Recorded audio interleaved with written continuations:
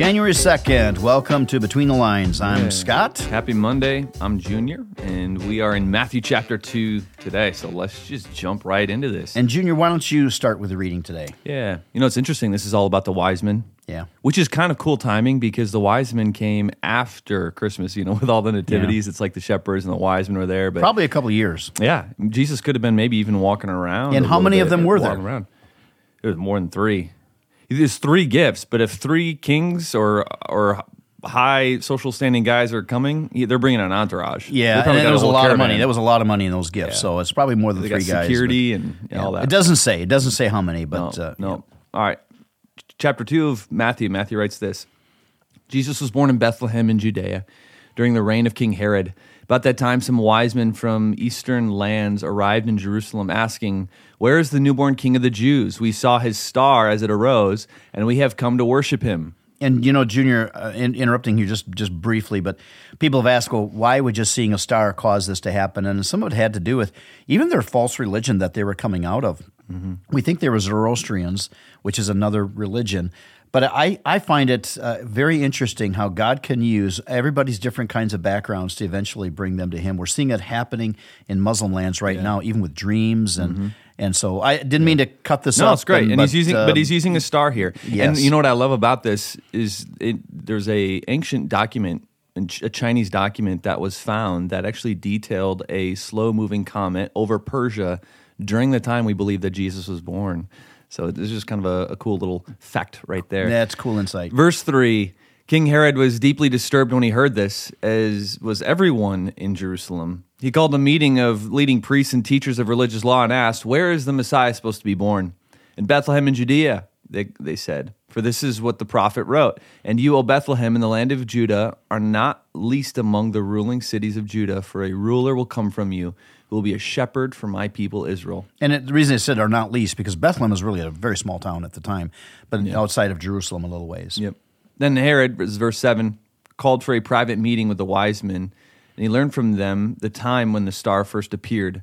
He then told them, "Go to Bethlehem and search carefully for the child, and when you find him, come back and tell me that I may go and worship him too."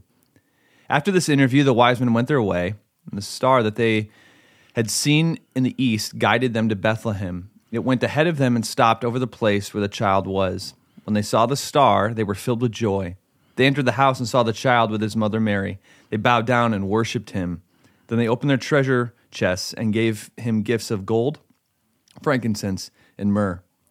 When it was time to leave, they returned to their own country by another route, for God had warned them in a dream not to return to Herod. I do find, Herod, of course, is an interesting character, so much to say about him as a guy, but people that are irreligious or hypocrites, they're going to use religion to their own benefit. It's been done through the ages. Why so often people say so many things have been done in the name of God, so many atrocities. Well, it's because religion is a very powerful thing, and people are going to use whatever power they can get their hands on for their own benefit. And that's all Herod was doing here. He had no interest in worshiping the Messiah. He wanted to kill him. We know that. Yeah.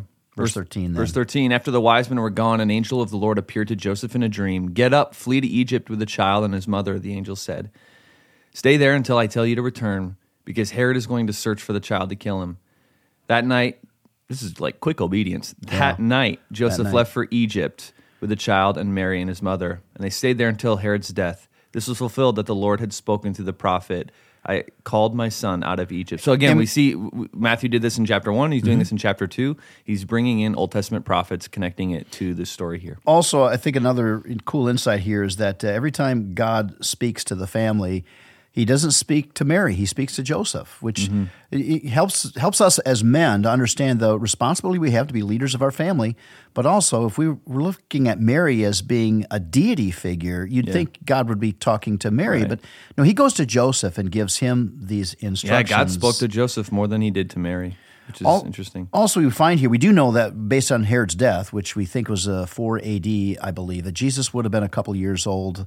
Depending on when Jesus was actually born, and it wasn't in 0, but that's a whole other conversation. So Jesus would have returned then when he was probably, we're thinking, anywhere between 3 and 6 years old. Yeah.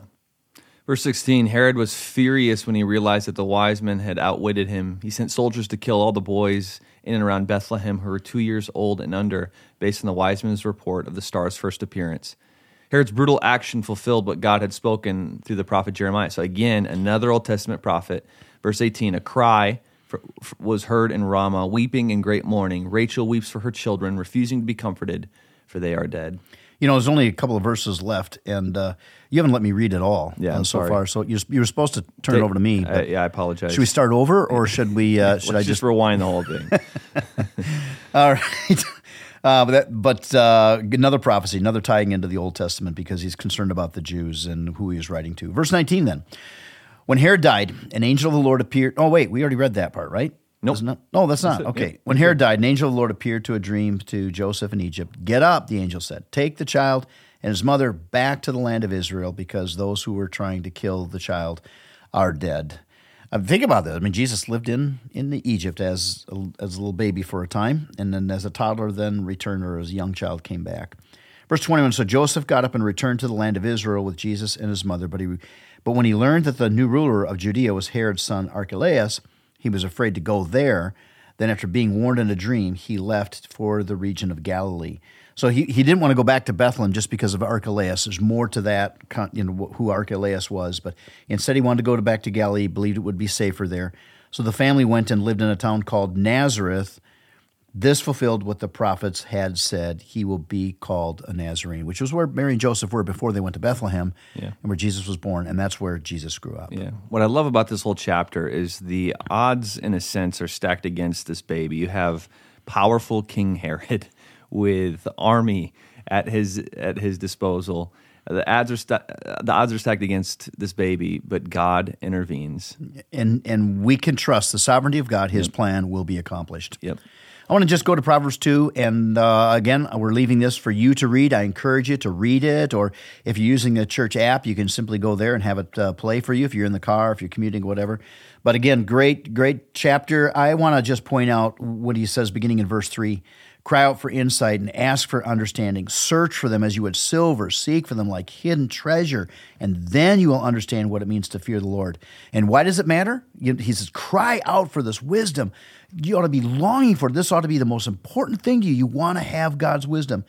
And he says, and only when you get that kind of wisdom will you know what it means to fear the Lord. And why does it matter to fear the Lord? He says, for the Lord grants wisdom.